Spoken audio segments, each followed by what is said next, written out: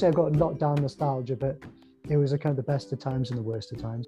Confessions of a CEO, but actually playing Fortnite in the morning for half an hour and about like 45 minutes in the evening meant that I was able to actually just completely get out of the situation.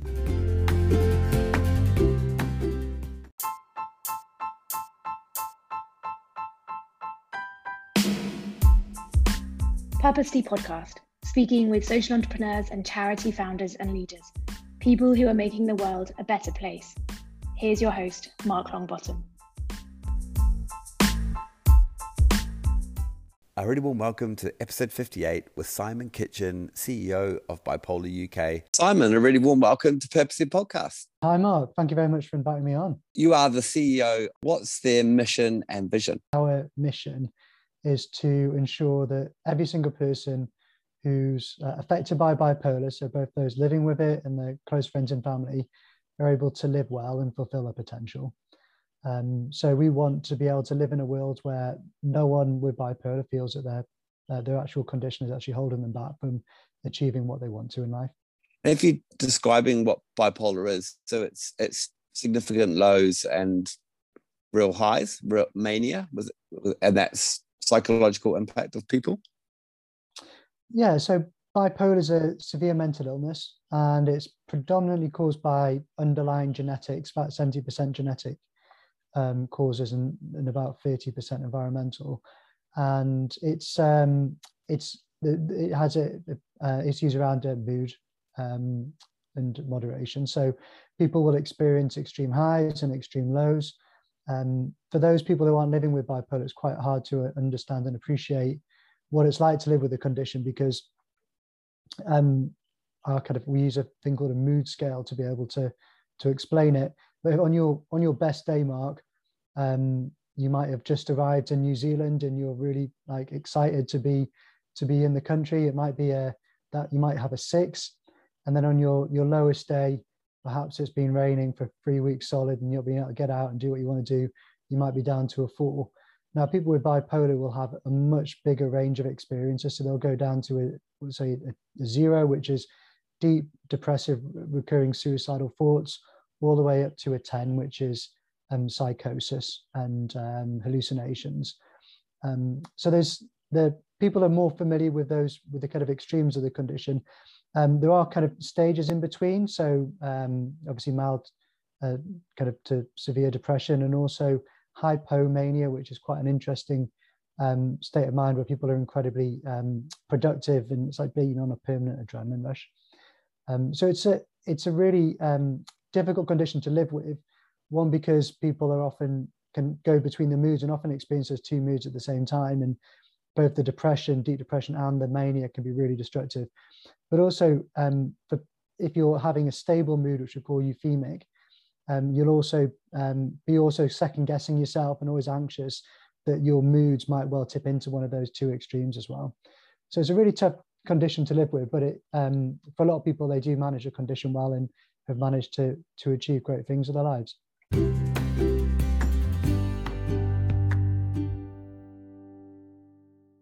There's 1 million people living in the UK with bipolar. Evidence where it really wrecks lives, and what does that look like? Broken relationships and people losing touch with family members and hitting drugs and alcohol. What does the destructive side of it look like? So yeah, you're right. It's about 2% of the population, adult population, are living with bipolar. So it's about it's 1 million in the UK. Most obvious example and most tragic is obviously around suicide, and having bipolar increases the risk of suicide by 20 times the general population. So we lose a lot of our community to suicide every year, and we do a lot of our work is to reduce that. Alongside that, the manic episodes can be incredibly destructive. So people get themselves into huge amounts of debt. They'll go on spending frenzies. They become hypersexualized. They'll get into lots of relationships that they regret, irritated and angry, and that can lead to real problems with family. So it can be really, really destructive to a person with bipolar and then to those around them. They deal then not just with the bipolar, but also the consequences of what's happened in their life. So they might have taken on debt that they're having to pay back. They might have lost their job. They might not be able to get back to where they want to. They might be having to rebuild their lives but not have the support of the friends and family that they had before. So it can become a vicious cycle for people. So what we really try to do as a charity is to try to get people to maintain a stable mood and to be able to rebuild their lives, and then also to be able to have support to be able to overcome those kind of destructive impacts that have happened from when they're in a manic episode. So we want to push people to get like counselling, to come to terms with the trauma that they've experienced, being able to have access to better treatments, and also around being able to do debt management as well, because it's so important that people with bipolar are able to get back on their feet financially as well.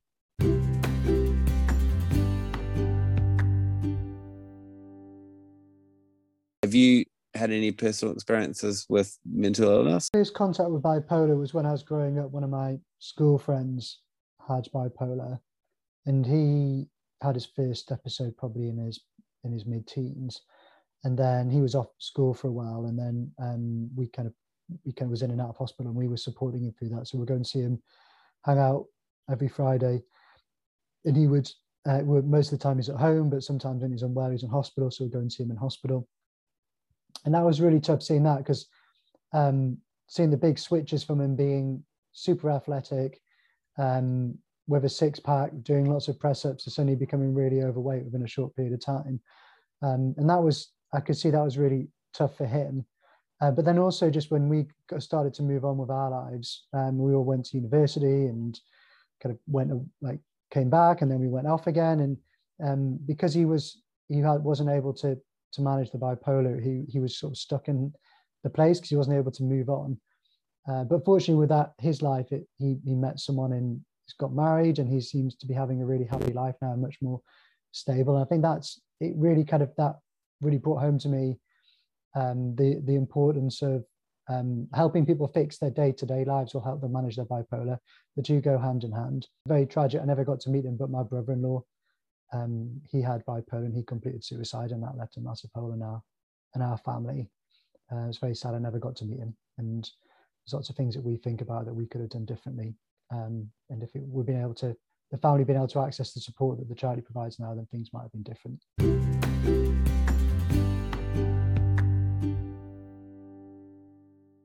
Your first chief executive role, things were in a little bit of a state. Did you walk into? Our finances have always been really up and down. So we've had periods where we've had quite a bit of money, and then, well, not a lot of money, but we would have, for example, receive a legacy, and then we would spend the legacy, and then we would suddenly find that we're in financial difficulties. So when I first came in, it was at the sort of bottom of the trough in terms of the charity had expanded quickly, and then it had contracted quite quickly, and they'd had to make lots of redundancies, and people had left, and it kind of more than halved in size over the space of a year. So that'd been really tough. So the morale in the charity was really low. Pretty much everyone was looking for another job, and it was really kind of all hands on deck in terms of trying to get the funding in to be able to keep the charity going, and to try to bed down a new business model as well, because the charity had previously operated on a model of employing staff to provide one-to-one support, which was really, it did good work and helped lots of people. But the challenge was that obviously it's a really expensive model of delivering support, and we were often trying to plug the gaps that the NHS should be providing. Going back to our roots essentially, and the values of the charity, which has always been about peer support. People with bipolar, with lived experience, to support other people with the condition. Because we're saying it, so we talked about the devastating impact of bipolar, but for a lot of people with bipolar, they're managing the condition well, and they've got really great lives, and they understand the challenges people face, and they just want to be able to play their part to help them. So we really wanted to try to mobilize people to be able to provide that type of support. So we doubled down on our support groups, and we launched a new e-community so people can meet each other online in a safe space. And then also started to pioneer other services, like rather than doing a helpline, we did a peer callback service. So someone would ring up, and then we would give them a call back, and it'd be someone with lived experience, a volunteer who's been supervised, to be able to have that kind of empathetic ear, as well as giving them advice on how to manage the condition and where to get support. So we're able to I was able to steady the ship. I was lucky that some really great staff decided to stay, and they've been fantastic in terms of kind of working with the charity. And then we've been able to to get volunteers to come in, and then we've been really lucky in terms of them actually wanting to work for the charity as well. So we've been able to kind of build up a whole new team. So we're almost now back up to where we were when just before I started, when they had to go through the contraction. And now it's trying to build sustainably for the future. So it's to try to get as many people using our peer support service as possible, and then to be able to develop more online resources, because bipolar it's a lifelong condition, but there's certain things that you can do to be able to manage it better. So to be able to get that advice out to as many people as possible, it'd be a really big benefit.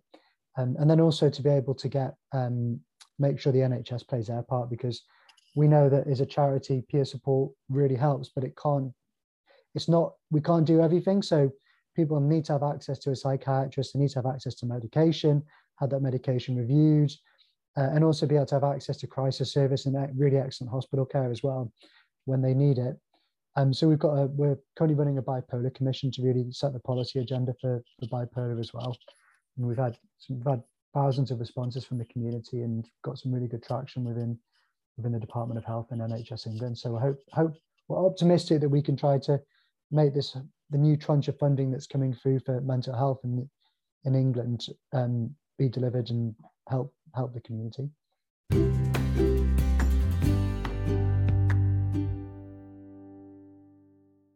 Talked about having COVID-19 at the same time they were suicidal, and had a real fight on to save their own life. That really brought home what people would have been dealing with at the time. It was a bit of a rock and a hard place. People were experiencing anxiety and depression and really worried, but equally it was a well-founded worry if they had they knew people close to them who had actually died from COVID. So they weren't in a good place. Alongside that, there was high levels of relapsing. So we've probably got half the people that took our surveys. It's about over almost 2,000 people did over the 2 surveys. So it's quite a good sample. About half of them had relapsed. And then I think it was almost twice as many people were actually hospitalized for suicide attempts as for COVID-19. So it kind of gives you kind of exacerbated the existing mental health crisis alongside that. But the community were broadly, their attitudes towards lockdown were pretty much in line with what the general public was. So they were the same level of support as you would see across the board. People really rely on their routines to stay well, and also the NHS wasn't able to provide the help that it could have done. We know, for example, that I think it was about a third of people can get access to any mental health service, specialist mental health services, so like psychiatrists, crisis teams. That made life a lot harder. And how did you find it as a leader yourself? Scary at the beginning, I imagine. Yeah, I think it was quite scary. I mean, fortunately, because we've been quite sensible. We weren't like we had like healthy reserves when we came into it, and as you know, like funding and finances is always the kind of the lifeblood of any organization. So if your finances are sound, then it means that the rest of the organization can function properly. So there was a lot of pressure in the first couple of months in terms of doing the budget reprofiling. But then once you settle down into a new routine, some things become a little bit easier. So like not having to commute made life a little bit easier. I was really lucky that my wife helped out a huge amount. She took on our social media and she was on furlough, and someone else came in from her company to help. So they really helped on that side. So it was really great working with her, and she's a communications professional. So she was able to really do a bit of a sort of fresh pair of eyes and really got down and improved our digital offer during that period. So it's really great working with her on that. And then also, if you've got a smaller team, management's a little bit easier, so you don't have as many people to manage. So in some respects, there were benefits, but then the kind of cost was obviously we were working from home in a small flat, 2-bed flat with a baby. So trying to work around her sleep, but also like not having an office, working in a nursery just with a laptop on my lap. That was really tough. And I think the only way I coped was by actually playing video games in the morning. I think I'm happy to confess that. It was like, Yeah. I shouldn't admit this kind of confessions of a CEO, but actually playing Fortnite in the morning for half an hour in about like 45 minutes in the evening meant that I was able to actually just completely get out of the situation for like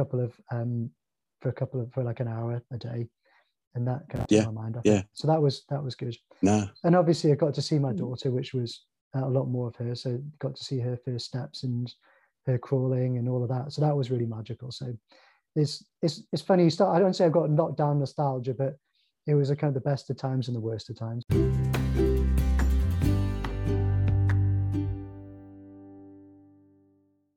How does it feel to be a CEO? Is it a role that feels like it fits? Do you feel comfortable in that position? It was your first CEO role? Yeah, so no, it's great. I mean, you get to like make decisions, and you can go off and do what you want to do, really. So there's a huge amount of freedom. I mean, that's fantastic. I've got a really great board of trustees who are really supportive, and we see eye to eye on loads of things, and so that's really great. So if you want to do something, then you can, like, for example, like chatbots. I was just really interested in like AI and how effective that would be. So just took a proposal to the trustees, made the case for it, and we've been able to start growing a chatbot. And it's not perfect by any means, but it was just nice to be able to better understand the technology and to add some value. Like it does, it kind of provides answers to about 3,000 people every month. So it does a job, but it's really great to understand that it's not perfect. Like a lot of these things, you can trial and test it, and then you see where the strengths and the weaknesses are. Trying to estimate the suicide rate within the community, because we think it's massively under recognized within the system. So trying to build an evidence base around that is really interesting, and looking at the different studies there are and how you can like put different data sets together to make an argument in a case. So that's really interesting. So intellectually, it's really stimulating. So just really lucky having a great team. The person that came in, she was used to, when I first came in, she was looking after the telephone line. And then she became the peer support service manager, and then she's continued to develop, and she's become the deputy chief exec. So she's looks after all the services, and she does a fantastic job. And she's living with bipolar as well, and totally rock steady. Pair of hands, really understands the community. Really great in terms of understanding safeguarding inside out. That's a big issue for us as a charity. So she's been a real rock for me in terms of being able to know that the services we're delivering are adding huge value to the people that need it. So I think having a good team is important. And then there's obviously this is me rabbiting on now. The challenges are kind of managing governance, because you often taking your trustees with you is obviously really important. And if you're living stuff day in, day out, you kind of understand the challenges, and you can't assume that they do. So you've got to kind of take them with you on it. And then also if staff aren't performing, that's obviously a challenge. So having to, like, if you have to performance manage people, that's obviously going to be difficult. So that's like that's the kind of the benefits and the challenges. And then I guess also if things go wrong, like ultimately you have to take responsibility for it. And it's annoying when people do stuff. Sometimes you tell them to do it, sometimes you don't. But ultimately you just have to say that I have to take responsibility for this, and happen to represent the organization. And that's something that you can't do when you're in a large organization or whatever. If you're not the CEO, you can go around and you can blame other people for everything that goes wrong. But if you're the CEO, ultimately, you either haven't created the right culture for people to do the job properly, or you haven't given people the right tasks and instructions, or you haven't recruited the right staff. So there's always something that you could have done better to prevent that situation from occurring. Well, wonderful to reconnect after all these years, and congratulations on the wonderful job you've done at Bipolar UK. Thanks, Mark, and it'd be great to catch up again. Yeah, sounds good.